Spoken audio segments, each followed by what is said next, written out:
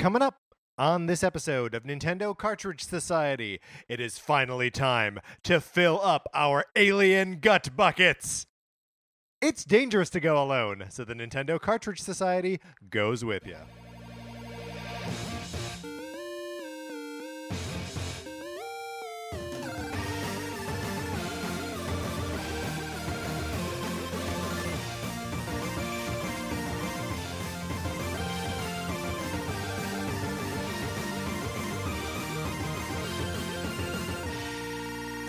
Welcome to Nintendo Cartridge Society. My name is Patrick Ellers, and I am joined, as always, by my co-host, Mark Mitchell. We've got a good show for you today. We're going to be talking about the news from the week, including another new Galar region Pokemon for everyone to adore, and we do very much adore him. And then on Thursday, we are going to be drafting our perfect RPG parties from Nintendo characters. But in the meantime, Mark, how are you? I'm doing so good. Patrick, I'm looking at your deck of Sabacc cards. Yes. From Star Wars Galaxy Edge. Yep, that's right. Registered trademark. That's right. Well, if we're registering the trademark, let's get the name right. It's Galaxy's Edge. It's of possessive. Course. It's the edge of the galaxy. Right. That's correct. Mm-hmm. And it is not to refer to the edge of multiple galaxies. It is singular galaxy apostrophe S possessive edge. Yes, I got a set of Sabacc cards. I was reading the rules, and they don't make sense. To the point where I went online and was like, let's see what the Sabacc Reddit has to say about this. There is no Reddit quite that specific, so get on it, Reddit people. But there does seem to be some disagreement about how one of the normal choices, normal moves in the game is actually supposed to work. Well, allow me to paint a picture for people, because I saw these cards last week after you had just come back from Star Wars Galaxy's Edge. Thank you. And looking at today, because it is the beginning of fall, I was like, oh, is this like a coffin or something? Right. Because it is shaped like, wait, coffin or casket? Coffin. It's shaped like a coffin. Because coffins Except it's like perfectly symmetrical. Like a coffin, I feel like is more the top side of it is wider. Oh, right? sure. Or like, yes, is because that's where shorter. your like shoulders would be. Yeah. Or, Exactly. and by yours, I mean a dead person. No, and it was a threat. Nosferatu, very That's broad right. shoulders. Famously, Nosferatu, famously broad-shouldered. An important distinction between a coffin and a casket. Right, because a casket, that's just a rectangle. Yes. Yeah. And a coffin is, like what you would what a Dracula would sleep in. Like what a Dracula sleeps in. You guys know. I'm not really painting a picture No. other than just to tell you to imagine what you already know to be true. That this is the shape of the Sabacc deck as it sits standing upright on my what is that, a desk? Yeah, but again, to really paint the picture, because as you pointed out, Patrick, a casket, where your shoulders would go, where Nosferatu's shoulders would go, That's right. is higher up. This is if Nosferatu had like really wide hips. Sure, or if Nosferatu was also Quasimodo. Yes. Which, yes. that's a great idea for a movie. What if Nosferatu was also Quasimodo? Yep. I mean, yeah, I'm buying it. I'm there. Speaking of I'm buying it and I'm there, my copy of Sonic Forces for the Nintendo Switch. You know you want to borrow it. And you can. All you got to do is email us at nintendocartridgesociety@gmail.com with a mailing address. This doesn't have to be the address where you live. I get that that's weird. Maybe it's a place where you go to school or where you work or a P.O. box where you pick up mysterious packages. That's fine. I send it there. You play the game as long as you want. You send it back to us. Costs you Nothing. nothing. It's the perfect program, except that it involves Sonic Forces. It's the one hiccup. That's right. In an otherwise perfect program. But I think we can overlook that and still consider the program perfect. By the way, it's been sitting here for like 2 weeks. I need to send it out to someone. Speaking of things that you need to send out or that need to be sent out in general, your Super Mario Maker 2 levels, we want to play them. Yeah, we love playing them. We love when you send them in. Mm-hmm. We have a level this week. Yes, we were tweeted a level at Borland Corp, sent us a level based on the first dungeon in Link's Awakening. And I don't know what I was expecting expecting necessarily. I think I thought it was going to be more of like a thematic nod to it, or like have similar puzzle elements. Which I feel like is usually when you see one of these levels that says like, oh, it's a recreation of X. Yeah. It usually is more like inspired by. Yeah, unless it's, especially if you're going from any other genre to Mario. Right. I did the Doki Doki Panic Super Mario Brothers 2 World 1-1, and I kind of did that like one for one. But like this level was a surprising like almost one for one recreation that like I knew where I was in the geometry of the level because I was familiar with Link's Awakening. And just like really used the Mario Maker tools in interesting ways Mm-hmm. to like lay out the dungeon, like the part where once you get the rock feather, or in this case just like Mario's cape feather, Which we referred to as the rock feather as we were talking our way through the level. and then you now that you have it, you can hit that one block that shoots the fire, that sets the bomb off. Like, it was just really cool. It was really well thought out and very long, like in a way that I feel like again, we these, ran out like, of time. Yeah, and these like one-to-one levels normally aren't. I feel like they're usually not this faithful. Yeah. So that was super fun. Check that out. We will leave the the code for the level in the episode description. Also, one more thing I wanted to draw attention to that's sort of like off our normal program here is that 8-Bit Betty, the man who does the music for our show, is putting out a new single this week, tomorrow. So you can't check it out now, but tomorrow he's putting out a new song. And obviously you listen to, I don't know, like maybe 2 minutes worth of 8-Bit Betty twice a week. So like go check out his stuff. He's on Twitter at 8-Bit Betty Music. He's also on Facebook, and his website is just 8bitbetty.com. So check all that out. I'm so excited to hear new 8-Bit Betty music. That is one of the reasons that I commissioned him to do the music for this show. Was I just wanted more of his music in the world, and it's here. All right, Mark, let's hear some sweet 8-Bit Betty music and get into what we've been playing.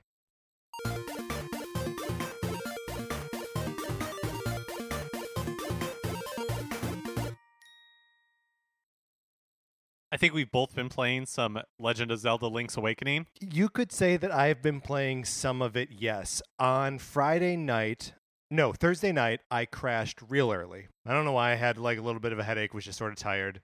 I had done 2 days at Disney earlier in the week, so I think that was all just like catching up with me. So I was down by like 9:30, right?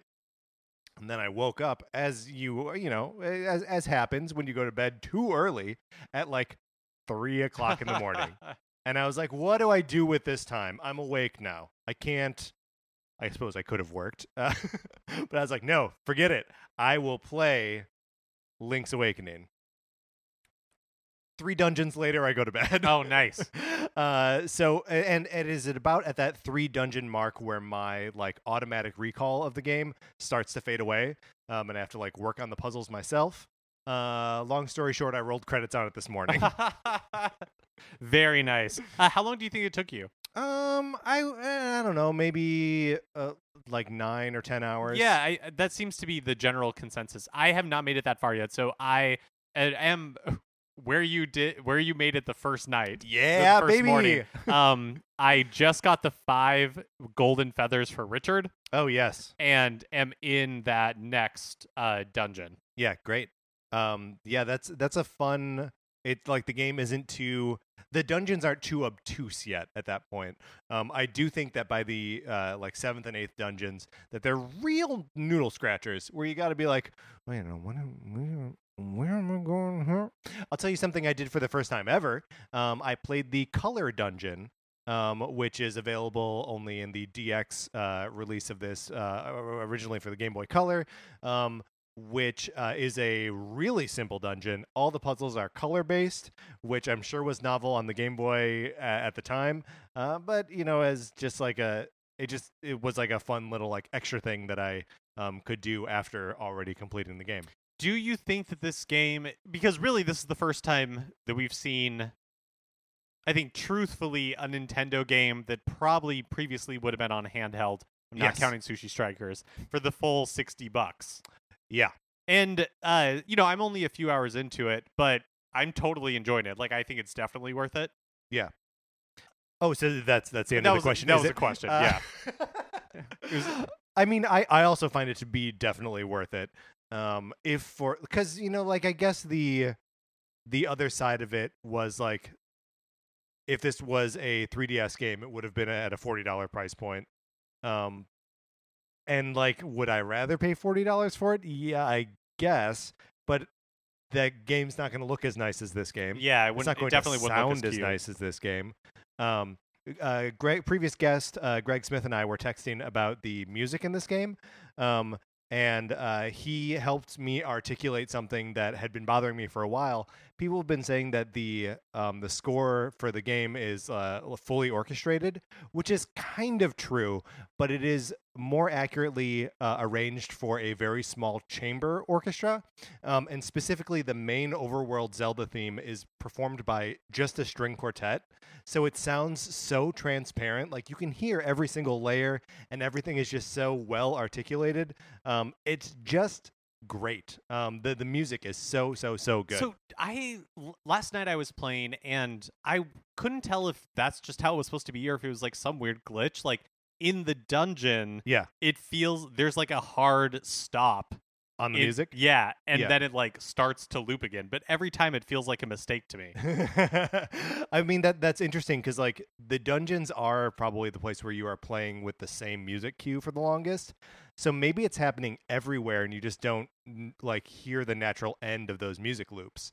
Because like, if you are in Maybe Village or however it's pronounced, it goes through like a number of different like arrangements of that texture before it like has to start over again. But usually by that point, you've gone into a house, or you've gone into the field, or into the forest, or down to the beach, and the music has changed. So I wonder if that's really like a symptom of that you hear the end of the loop. Yeah, maybe. It was really bothersome. And I mean, whatever, it didn't matter that much, but it was very noticeable. It bothered Mark. The other thing I think is really interesting is, obviously they made a lot of quality of life improvements, but this game is very much a recreation of the Game Boy game. Totally. Kind of to a fault almost. Like, there's some areas where I'm surprised that they didn't make changes. Like, one of the things that's annoying to me about the Game Boy game is before you get like the I always call it the power glove, but the power bracelet. Yeah. And you can lift things like pots.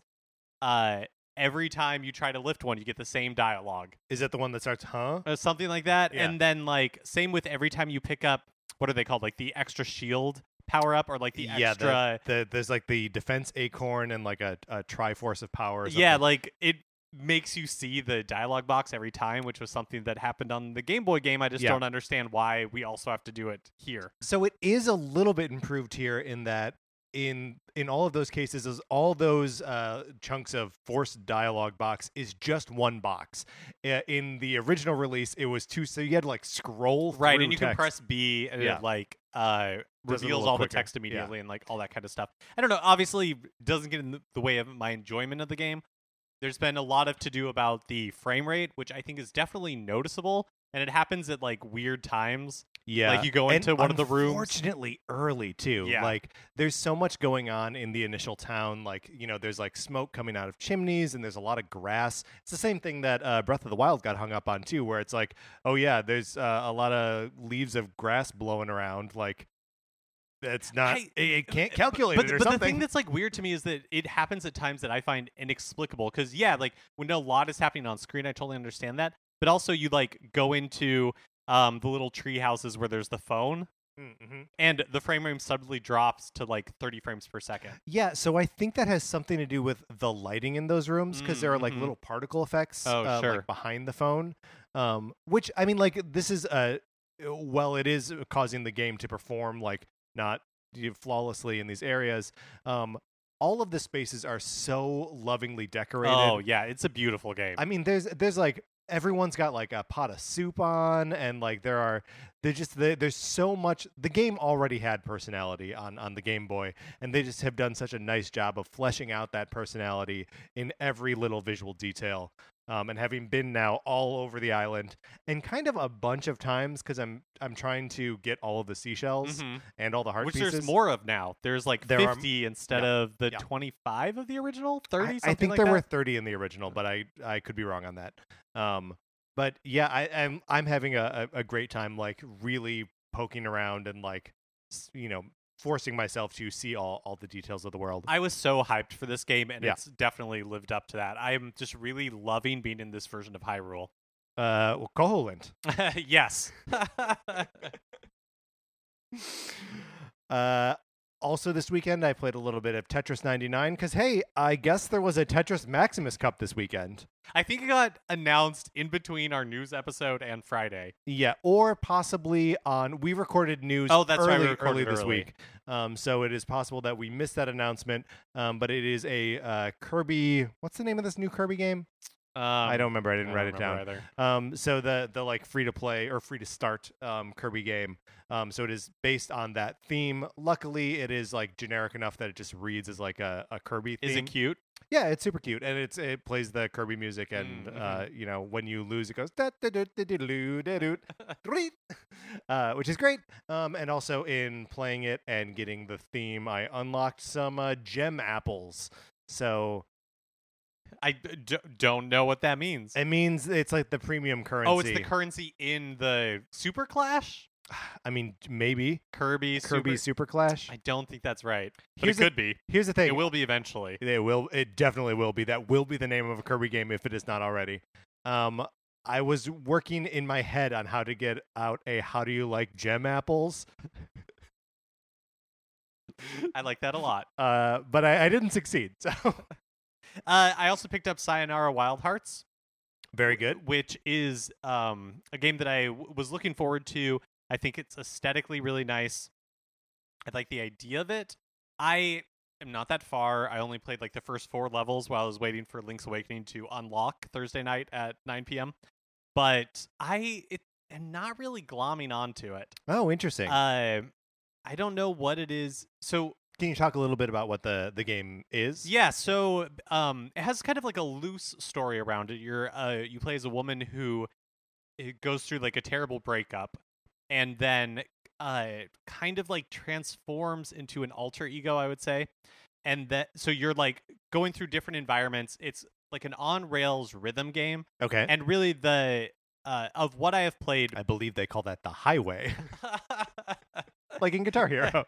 And basically what the gameplay seems to be so far is like you're going through this level, there's music, but my experience, and maybe I'm really bad at this game, is that it's like the actions you're taking or like where you're directing your character doesn't really seem to be timed to the music all that well. Oh, interesting. Or all that closely, I guess I should say. Yeah. But yeah, so there's like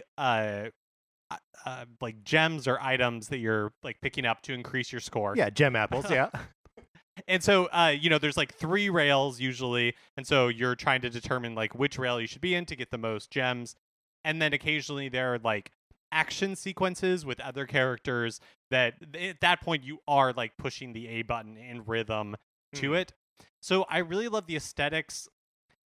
One knock against the game, and it's just my personal preferences. I hate games that grade you at the end, and I know it's supposed to encourage you to do better, like right. Do better and like go back and play again.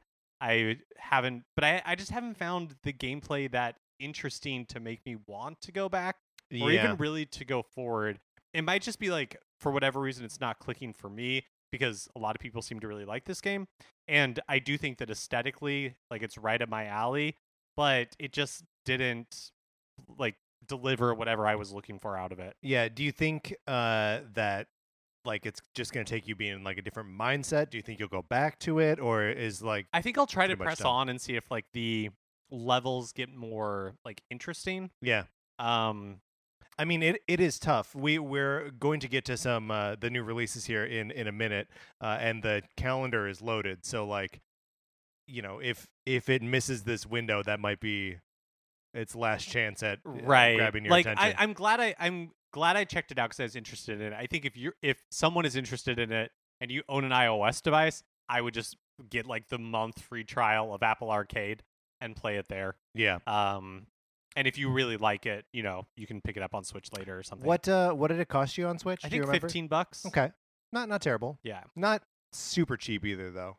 I also picked up Untitled Goose Game, but I haven't had a chance to play it yet. Oh man, I'm just excited to play it eventually. That is another one that I'm also excited to play eventually. And when we get to the new releases, we'll see why. I'll probably never get to it. Mm-hmm. But another game that I have played a little bit this last week is Fire Emblem Three Houses, which remains an excellent game. We've gotten a couple emails about people's experiences with Fire Emblem, one from Dustin and one from Lewis. And Dustin, thank you, Dustin, for writing in as you frequently do. Wrote us a long email. So I'm going to address. So we're going to address pieces of this.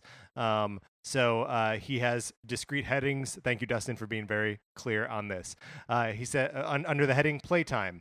I just finished the Battle of Eagle and Lion in Fire Emblem, just like Mark. That said, I looked at our playtimes, and somehow Mark has been playing for about 10 hours, and I'm at over 40. Evidently, I am wasting a lot of time, but I'm really enjoying this game and trying to make the most of it.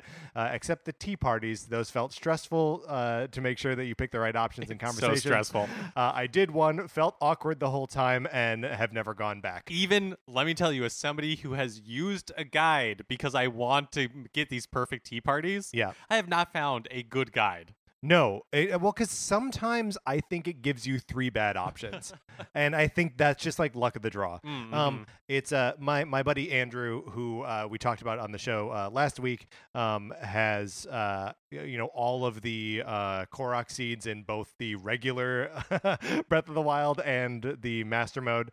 Is a maniac and is trying to play Three Houses right now, and he's been texting me like, wait, should I do this or should I do this? Should I do this or should I do this? And I think one of the things to let go of in this game is the idea of like a perfect playthrough or like optimizing, especially early on. Like just let yourself make some of the mistakes, and like, yeah, maybe that's like stressful or whatever, but I think like finding success in like tea parties and stuff like that is just doing them and knowing that they're not all going to be perfect. And I also, this very much to me feels like a game that is meant to be replayed multiple times. Yeah. That you're not going to be able to do it all. Obviously, you're not going to be able to do it all or see it all in one playthrough. I'm curious. I'm interested to know how Dustin has been able to do it, has been able to play for 40 hours. I wonder if some of that is just like, I am playing all the battles on like easy mode, and I'm basically just like auto battling through a ton of it. So I think that speeds it up a lot. I also wonder if you are doing exploration every day, like every opportunity. And also, like, I'll jump in here. Okay, with the part do. Of under the heading of exploring, Dustin says, I have a feeling that this is where I'm spending too much time, or so much more time than Mark. Each time I explore, I make sure to go through every corner of the explorable space. How are you both handling this? For some reason, it feels like I would be missing out on things if I didn't explore everywhere in the monastery each month. I might not get all the items, might miss out on part of the story, etc. Maybe this is not really required, though. Thoughts? So I do once a month. I do the explore the monastery, and I hit up. I look at the map and see where there are like the 3 dots of like someone has something to say to me, and I pick up found items along the way. And if I have a specific goal, like there's a tournament that I want someone to participate in, or if I know I want to fish, then I engage in that. Otherwise, I kind of don't spend too much time in the monastery, and after the time jump it becomes way less necessary. And I was gonna ask, it does continue after the time jump, though, like you have the opportunity, so in one form or another. I don't want to give away exactly what it is. I think I split the difference between you and Dustin. Like, exploration of the monastery is kind of my favorite part, but it's so fun. But I definitely don't like scour every corner of the map every time. Like, I don't talk to every character every time. I kind of just like get my fill, and then once I've used my action points, and like the sun goes down and it plays the chimes or whatever, then I'm usually like wrapping things up and calling it a day. Like, I don't linger too long, so I'm sure that's definitely part of it, because you could spend a really long time if you were trying to talk to like every person. Yeah, and really like trying to figure out how to maximize everything. Yeah, it's there's a lot that as I'm deeper in the game now that I almost wish I had like reprioritized some of my time, but not in a way I think that's detrimental. like I know I've seen videos of people scrolling through their what do they call it, the lineup of characters, your class. I forget what it's called, whatever. But they have all they've recruited everyone, and like that's attractive in that like completionist sort of way. But I don't really think that the game needs to be played that way. Like having your own experience of it and recruiting the people that you got to recruit is cool. It means like that's the way that you played the game. Yeah, I completely agree. To me, it would be difficult unless you really wanted to devote the time. Like this game to me feels like the optimal way to do it is just like curate a group of people that you want to really like have an experience with. Yeah. And trying to do that with everybody, just it doesn't seem like you would really be getting the most that this game has to offer. Yeah, totally. Also, that could be where a lot of time goes too. One of the headings in Dustin's email here is recruiting. We're doing a pretty good job of answering this question now. But he mentions that he was only able to recruit two characters, one from Black Eagle, one from Golden Deer, Raphael and Casper. Respectively. Good picks, by the way. Casper's my boy. I'm playing in Golden Deer, and I was like, yes, I want to recruit this guy. And Raphael, come on, he's so big. Gotta love Raphael. Can't fit in that shirt. I can't fit in that coffin. He's got wider shoulders than Nosferatu. Who has famously wide shoulders. Yeah, and then Dustin also asked a question about classes, and this is another where I think he's maybe being too thorough. He says, before I started the game, I found a guide on what class options I had. Then I mapped each of my house's students to one of the master classes. Then I set my goals for each student on a path toward these final classes. I'm not sure this is the most optimal way to build the team, but I felt like it would be a fun way by ensuring I got to try each of the unit types. What are your favorite types of classes? I think as long as you're having fun, do whatever you want. Totally. For me, I've 100% just been like, this sounds like I haven't looked up anything about the classes. So I'm just like, as they come up, like, this sounds cool. Like, do this. When people are like, I want to change my goal. I want to become this, like a Pegasus man or whatever they're called instead. I'm like, absolutely. Yeah. Follow your dreams. Yeah. Yeah. I think that is a fun give and take to, like sometimes when they're like, I want to change my goals, you're like, all right, great, who cares? Yeah, do it. And then other times being like, no, I have plans for exactly. You are a thief and you shall always be a thief. Once you were born a street rat and you'll die a street rat. I am really enjoying my Raphael right now. Is I think it's called War Master. It's like the brawler class, leveled up like to the highest. And he almost always hits 4 times, which I love. And his critical hit rating is like 35% or something like that. So he's usually killing everyone. And he also, his armor class is high enough that he has, I think it's called like Focus Heal or something. He can heal up to 50% of his hit points by just using a battle thing. Are you playing online? Like, are you connected online when you're playing? Yeah, because you know how like in loading screens it'll be like, oh, the people who were sent on missions the most this month, and to me some of those people are like, I'm like, how is like I can't think of a character like off the top of my head, but some of like the characters I'm like, I'm not using them at all. What's going on? Like, they're not even on my radar. Yeah, well, I mean, different people use different characters. Okay, thank you, Dustin, for writing in. We have one more email that is not quite as long, still on the subject of Fire Emblem 3 Houses. This is from Lewis. Hey, guys. Like both of you, I have been truly obsessed with 3 Houses since it came out, but I've been deeply troubled by a looming specter that grows closer with every hour. Hopefully you can take this decision entirely out of my hands, or at least provide some insight. I speak, of course, to the choice of romance for Byleth. Nearing the end of the game, I have lots of options at S rank, but 3 have particularly captured my affections. Can you help me decide between Sylvain, Hanuman, and Sedith? Lewis is playing as the female Byleth. So none of these would be my choice. Would be my main choice. These are all like the people in the monastery and or teachers. Sylvain's a student, right? Oh, Sylvain. Yes, Sylvain is a student. So that's the answer. Sylvain. Yeah. Yeah, definitely not Hanneman. No, boo. He's like a weird, creepy old man. And Sedith, come on. That guy's just going to be mad at you for like creeping on his sister. Be so mad. So that's we have spoken. The answer, of course, is Sylvain. Mark, this has been the longest of this segment that we've ever done. Let's get into the new releases.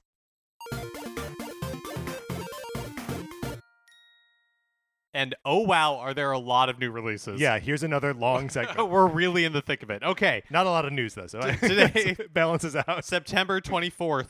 In the year of our Lord 2019, let it be noted. Shakedown Hawaii is coming out on the 3DS eShop, which need we remind you, you can't buy anything with your credit card on the eShop anymore. That's right. Effective September 1, you are no longer able to buy anything with your credit card on the 3DS eShop. If you want to buy Shakedown Hawaii on the 3DS eShop, you have to buy points some other way. I don't get it. Also out today, Dead by Daylight, right? Contra Rogue Corps. That's why everybody get your alien gut buckets out. Right. Okay, let's actually recap this a little bit because we keep saying that like it's a thing people should remember, and no one should. You and I glommed onto it, but I have not seen anyone else on the internet repeat it. No, we're the only people with alien gut bucket tattoos across our guts. That's right. It is one tattoo that we share. Mine says alien gut, and Mark says bucket. No, it's not alien gucket. Wait, are we missing a person? When this game was revealed for during the Nintendo Direct at E3, it looked gross, and part of the gross like ad copy for it was like, blow open your alien gut bucket. And we were like, huh? So alien gut bucket, live with it, or Yeah, Contra's a franchise that I don't have any love for, and I feel like nobody really does anymore. Like I think people nostalgia do for the old games, and this game looks nothing like those at all. It's like a top-down, like team-based. Yeah, I don't know. Anyways, that's out. Really, really down on that game. Although I still hold that the person who wrote the line "alien gut bucket" should be a millionaire. The one who wrote it on our chests. That person is a millionaire, right? Because we had to pay them $1 million to do it. Star Wars Jedi Knight 2: Jedi Outcast is released. I think it's like $20 or something. So I'm kind of like interested if there was not so much else coming out right now. Right. September 25th on Wednesday, Mario Kart Tour is available on your mobile device. Also, if you have it pre-ordered or whatever, Nintendo mobile games have been popping early, so it is possible that it will be available at some point today. Right, yeah. Who knows? And then on September 26th, Darksiders 2 Definitive Edition. I wish they wouldn't do that. Those puns I don't like it. Yeah, it's not worth the work. Yeah, that's right.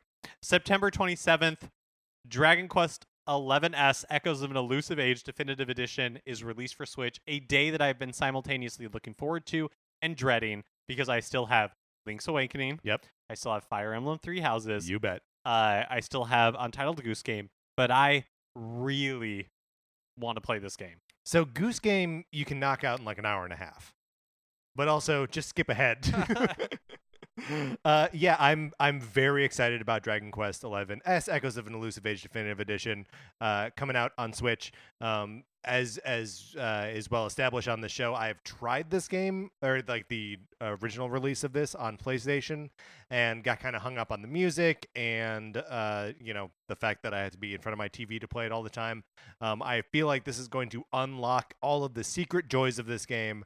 And I'm very much looking forward to playing all the footage I've seen, like, it looks really beautiful on the Switch. Yeah. Like, it seems like they didn't have to do that much of a downgrade. Plus, it has, like, the 16-bit version. Yeah. All the orchestrations, all the voice acting. I'm 16-bit version. Really looking forward to this. Also, out on the 27th, Ori and the Blind Forest Definitive Edition is released, as well as Dragon Quest 2, and Dragon Quest 3 are all being released on the eShop. Yes, and if we had mentioned that those first three games were coming out or talked about them before, they had been announced for Japanese release, and then probably on the Monday between when we recorded the news episode and released the news episode, they were announced for North America. Do any of those do anything for you? I strongly recommend Dragon Quest 3. Oh, okay. I think you would love it. It's an amazing game. I mean, all of them are good. Dragon Quest kind of. I mean, I played the original. Dragon Quest 3 is so good. I think you would really enjoy it. And I think it would be fun for you to like discover a 8-bit RPG that like you haven't played before. Yeah, no, absolutely. I mean, like that is a kind of experience that I want to have like all the time. So the fact that I'm like that I could have that sort of in concert with a Dragon Quest 11 experience is very exciting to me. Also on September 27th is FIFA 2020 or just 20? No, I guess it is 2020. Whatever, you get the idea. The new FIFA, okay? Mark, when are we going to play all these games? I don't know. Like, I am legitimately stressed out with the amount of games that I want to play and the limited amount of time that I have to play them. All right, let's close out this segment. Now it's time for a regular segment on this show. It's time for 433. In 1952, American composer John Cage wrote a piece called 433, wherein a performer or group of performers didn't play their instruments for 4 minutes and 33 seconds. For the purposes of this show, our instruments are talking about Nintendo. So, for the duration of one performance of 433, Mark and I will talk about something not at all Nintendo related, thus fulfilling the contract of the piece. Summer is over. It's fall. It is currently fall. So let's rank the seasons. Okay. Normal rules. We will come to an agreement. That's this right. list will be definitive, and we will remain friends afterwards. I mean, what do you think? I'm going to throw out what I think is an easy number 4. An easy low point is winter. Winter. Yeah. Okay. I mean that is it's a low hanging fruit. I grew up in Wisconsin, so I think I have to back that play. That winter is the worst. The only thing that people like about winter, with good reason, is the holiday season. And snow. I think people like snow. I think people like the idea of snow. And they like it as it's falling gently. Uh-huh. And you hear the Edward Scissorhands soundtrack in your head. It's beautiful. It is beautiful. But it can also kill you. It can also kill you. Which it gets summer dirty. can really. too. Summer, yes. Look, summer might be number either. 3. Might be number 3. I think 100% because those are both extremes, right? Yeah. You have the extreme of winter and you have the extreme of summer. Summer, I think, has a better connotations because of like summer break, Hot Girl Summer. Dude, Where's My Car? Yeah. Famously released in summer. Sure. Look, and there's always a song of the summer, which just means here's a fun song that came out. Right. Like summer has like a fun connotation. So yes, are we killing the earth and the sun is going to destroy us or the winter is going to destroy us? What's happening of course. But right. I think summer is more fun than winter.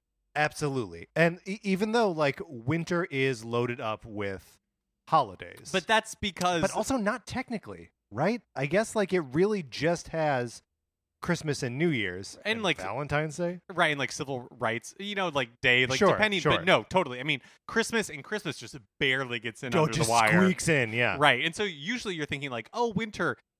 Great. We've had like Christmas and we've had New Year Year's. and like it must be spring soon, right?" No. not Winter for just a long time. started. Oh my gosh. It's endless. And then you don't see the sun for like 3 months depending on where you live.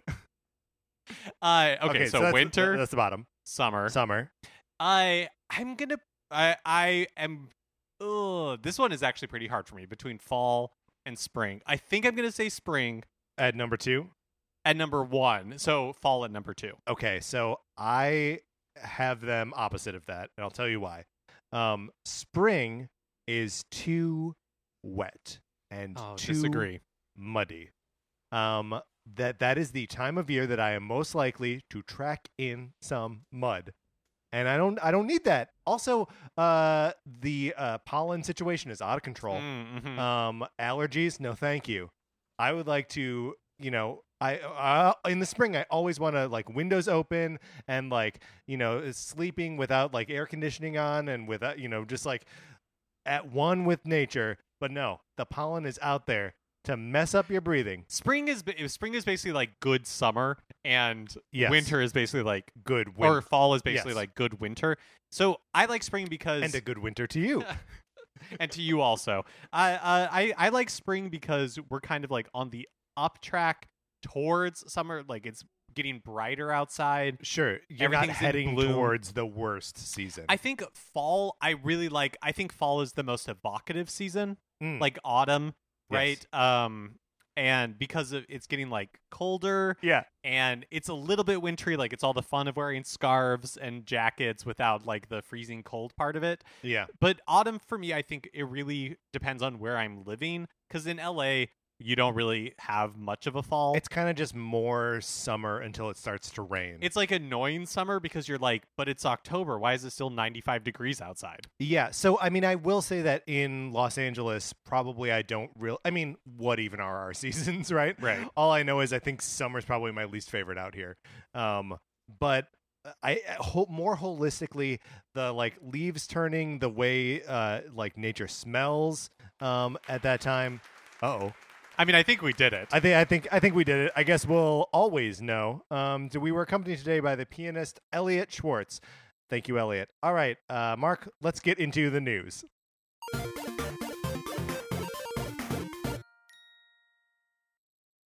In an interview with IGN, Zelda series producer Eiji Aonuma said that Shigeru Miyamoto encouraged him to make a game with Super Mario Maker-like gameplay only for Zelda, which is something that I think a lot of fans have wanted since Mario Maker was announced. Oh yeah, Zelda Maker has long been a like what if, Marvel's what if, but for the real world. And so the Chamber Dungeons feature in Link's Awakening is meant to address Miyamoto's request. You access this by hanging out with Dampy, which is a lot of fun. The Gravekeeper. Mark, have you messed around with this feature much? I haven't. Dampy, was talking to me, and he's like, hey, when you're not so busy, come back. And so I went to his cabin. I was like, oh, what is this going to be? And it was just the Chamber Dungeon thing, which offhand I don't really have a lot of interest in. So I was playing with it today and kind of really enjoyed it. It is like a severely limited sort of scope, but like he sets these challenges for you where he's like, here are a couple rooms that, must be in here. Here must be a place with a treasure chest, and you can fill in like the gaps. And, there's no point where the game is like, okay, now go ahead and like do it tile by tile and make your own rooms. And you can't really make puzzles, but you can insert puzzles from dungeons that you've already played. So like it is obviously not a full-featured Zelda Maker or even a full-featured Zelda Dungeon Maker. But I think it has more potential than I am realizing at the moment, and I think more than a lot of other people are giving it credit for. Can you share these levels? Not online, you can't. You can save them to Amiibo, and there was a little bit where I was like, should I get a bunch of like Animal Crossing bargain bin Amiibo, load them up with levels and send them out to our listeners? Like, would that be fun? Listeners, would that be fun? Oh, actually, when I was in Best Buy last week, and they had, I am not exaggerating, an entire shelf that was all Pichu Amobi. What just happened to Mark? First was that climate thing, and now this? Pichu Amiibo. Mr. Amobi is my father. In your defense, you just said two made-up words next to each other. Literally an entire shelf, just like stock full of them. So, yeah, you could definitely find trash Amiibo out there that we could send to people. That's actually a super fun idea. Yeah, so maybe we'll do that. Maybe we'll get some Amobi and no, they'll be Amiibo, and then we'll like spray paint them or something. Call them Amobi, and then send them out to you. Amubu? Also, in an interview with Edge, Aonuma revealed that he always had the dungeon design from Link's Awakening in the back of his mind when working on the 3D dungeons in Ocarina of Time. So this is a cool little interview. He's talking about so he wasn't working on the Zelda series when Link's Awakening came out and joined for Ocarina, and that more than any of the previous Zelda games, this is the one that sort of like led the design philosophy in making the dungeons in Ocarina of Time. This is cool. Coinciding with the release of Link's Awakening, Nintendo released 8 Zelda-themed levels in Super Mario Maker 2. Yeah, so this is neat, and not anything that you would know from just like playing the game. Like there's not a separate tab in the course world where it's like, check out these levels that right, Nintendo or made. any sort of like announcement, or I mean, it was an easy place that you can like search for them, or they're like highlighted or listed. They are not. However, they did release like an image with these 8 levels and their level codes. We will be tweeting that out and putting it on our Facebook page so you can check out 8 new Nintendo-made Zelda-themed levels. A new Galarian Pokemon has been revealed! Hurrah! This time it's a new evolution for the Gen 1 classic Farfetch'd, which is a duck with a green onion. A leek. A leek. The new Pokemon is called Sirfetch'd. That's right. And it's basically Farfetch'd, but his leek is now like a sword.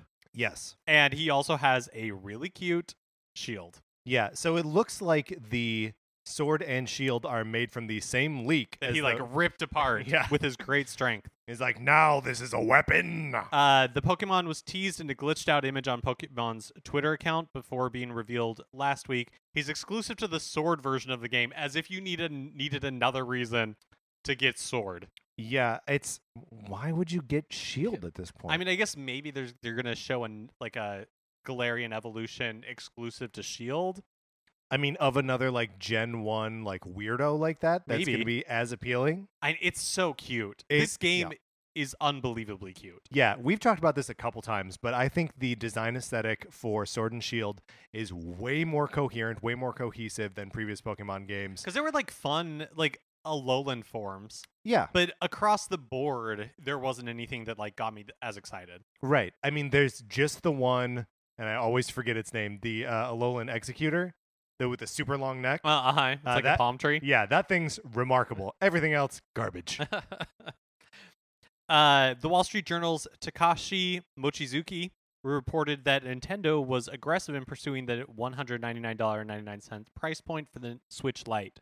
Doing so required them to actively cut costs and strongly negotiating with one of their suppliers for a lower price on some component parts, likely referring to the battery. Is that... So, like in the article goes on to say that Nintendo's trying to sort of own the low price point, the low buy-in part of the market. Does that what is like an Xbox One S cost right now? I mean, probably like $250 maybe, or like probably close to $200. I feel like they're doing deals for that sort of thing all the time. Yeah, and I mean, especially as we're heading into like the new generation of consoles at the end of next year, and like with Google Stadia being like a 0 buy-in if you want, it's interesting to see them be like to say that like they're holding down the low end or the low price point entry point, but it's still being at $200. I mean, I get it. The Switch is a pretty impressive piece of hardware. It just makes me wonder if it's still so much more expensive than like a 3DS. Right. I mean, is it really though? Because what was a 2DS was like 2DS is $80, right? The original 2DS, but like a new 2DS. Oh, sure. Is like what, $130? A 3DS XL, like a new 3DS XL was maybe $180 or like $150 or something. Yeah. Like, right? That's only like a $50 price difference for a remarkably huge upgrade. Yeah. Plus, if the regular Switch continues to be $299, you did have to kind of hold the line at that $199 price point, because otherwise the difference.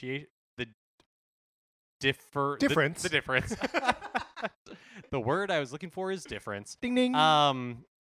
It would, just becomes like less and less. Yeah, sure. The value proposition of the Light becomes less and less. Or of the more. Right, exactly. It becomes less or of the more. So just an interesting point that Nintendo had to really make it happen to bring that thing in at a price point that low. We were asking a couple of weeks ago about what we can expect from Fire Emblem 3 Houses DLC, and we have some more info about that. We have more info. So for free DLC, we're getting a new playable character, Jaritza?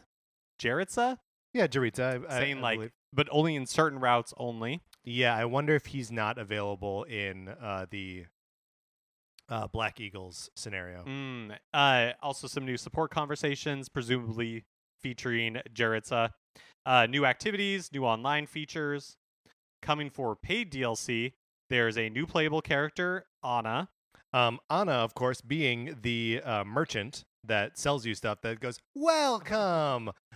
She has been a playable character in previous Fire Emblem games and is always a merchant in them. She's the Fire Emblem universe's Cid, basically. That's awesome. New support conversations, presumably featuring Jaritza. New activities. Oh, wait. I'm repeating yes. what we were reading before. So new playable character, Ana. New monastery facilities, which obviously is going to be the sauna. Yes. Mm-hmm. New online something. Ana and Jaritza paralogs. New quests around 10. New activities. Oh, yes, obviously sauna. Playing with dogs and cats. New costumes, including maid, butler, and more. Look. I'm not, whatever. I'm not judging. It's great. I'm into it. It was exciting to see. You can put glasses on Byleth now. Like, I'm into it. Whatever the game wants to give me, I'm there for it. And also new battalions, a maid battalion and a butler battalion. More which I on love. this as it develops, of course. On the topic of paid DLC, the eShop listing for Luigi's Mansion 3 has revealed that there will be paid DLC for that game as well. No details about what that DLC will be at this time, but I actually was reading somewhere that it said, or people were speculating, that it was multiplayer DLC. Yeah, I read that speculation as well. But I'm not sure where that was coming from. Yeah, me neither. I mean, yeah, it would be cool to just add floors too, you know, Mm-hmm. And that may be the kind of thing that yes, it would be cool, and they'll just never do it. Just right. You'll never get a new kingdom in Mario Odyssey. That's just not. Game's been out for over a year. It's just not gonna happen. Super NES controllers for use with the SNES Switch Online were made available to order last week. I was very sad. It was last Tuesday when they became available. By the time I went to buy them, they were temporarily sold out. Oh, no. I don't know if they've come back since then. Yeah. I have not been able to order any yet. But you have to be a member of, you have to have a single membership for Nintendo Switch Online. They're $29.99 per controller, and there's a limit of 4 controllers per account. So when you say single account, excuse me, when you say single account, if you have a family account, can you not? You might be able to place one order, but it's not like everybody on the family account is able to buy 4 of their own. Sure, so you're still limited to the 4 for the family account. If you can buy them at all, which I don't know. Sure, and it also has to be, I'm pretty sure this is true, it might not be, not during your trial period. So if you started the Switch Online so that you could play the Super NES games and we're like, oh, I'll get the free month first, that doesn't count. I think it's only a week. Is it only a week? I think you only get a free 7 days. That makes sense. So, it's only a week off. That's really interesting. I didn't know that they were sold out, at least for some period of time. Yeah, I haven't checked, I guess, in the past couple of days, but pretty regularly last week I was checking to see if they had any more available, and they didn't at the time. So if somebody bought 4, and I would totally buy one from you. Yep. You can email us at nintendocartridgesociety@gmail.com and let us know. And finally, this past Monday, September 23rd, yesterday, marks Nintendo's 130th birthday. So happy birthday, Nintendo. Happy birthday, Nintendo. I always think it's weird how old this company is. Yeah. It's pretty old. It's an old one. Happy birthday, Nintendo. All right, Mark. Let's get out of the news. Oh, boy. All right, Mark. Let's get out of the news.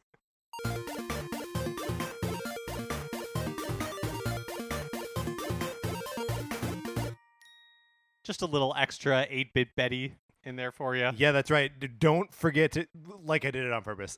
Don't forget to check out his new song. And hey, if you've never listened to 8-Bit Betty music outside of this podcast, go check it out right now. 8bitbetty.com. He's got 4 albums up there that you can just listen to for free, and then toss him a couple bucks or whatever. That's going to do it for this episode of Nintendo Cartridge Society. Remember, please rate, review, and subscribe on Apple Podcasts. If you like the episode, you can share it on Facebook or Twitter. That sort of thing helps us out tremendously. On Twitter, I'm at Patrick_Ellers. Mark is at MKE Mitchell, and the show is at Nin Cart Society. We also have a Facebook page, which is just Nintendo Cartridge Society. Olivia Duncan made our logo. Our theme music is provided by 8-Bit Betty. You can get more of his music at the same place I told you could get it before, 8bitbetty.com, or by listening right now. For my co-host, Mark Mitchell, this is Patrick Ellers, worshiping Sirfetch'd, and saying thanks for listening.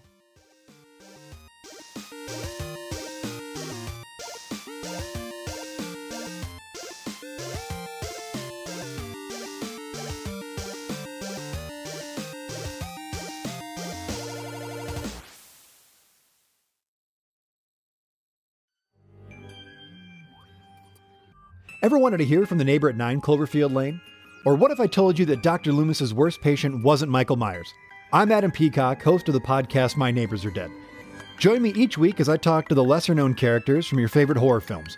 Each week is an all-new, fully improvised journey into the unknown, featuring friends and luminaries from the worlds of comedy, horror, and beyond. New episodes every Tuesday on Campfire Media. Subscribe now on Apple Podcasts or wherever you listen.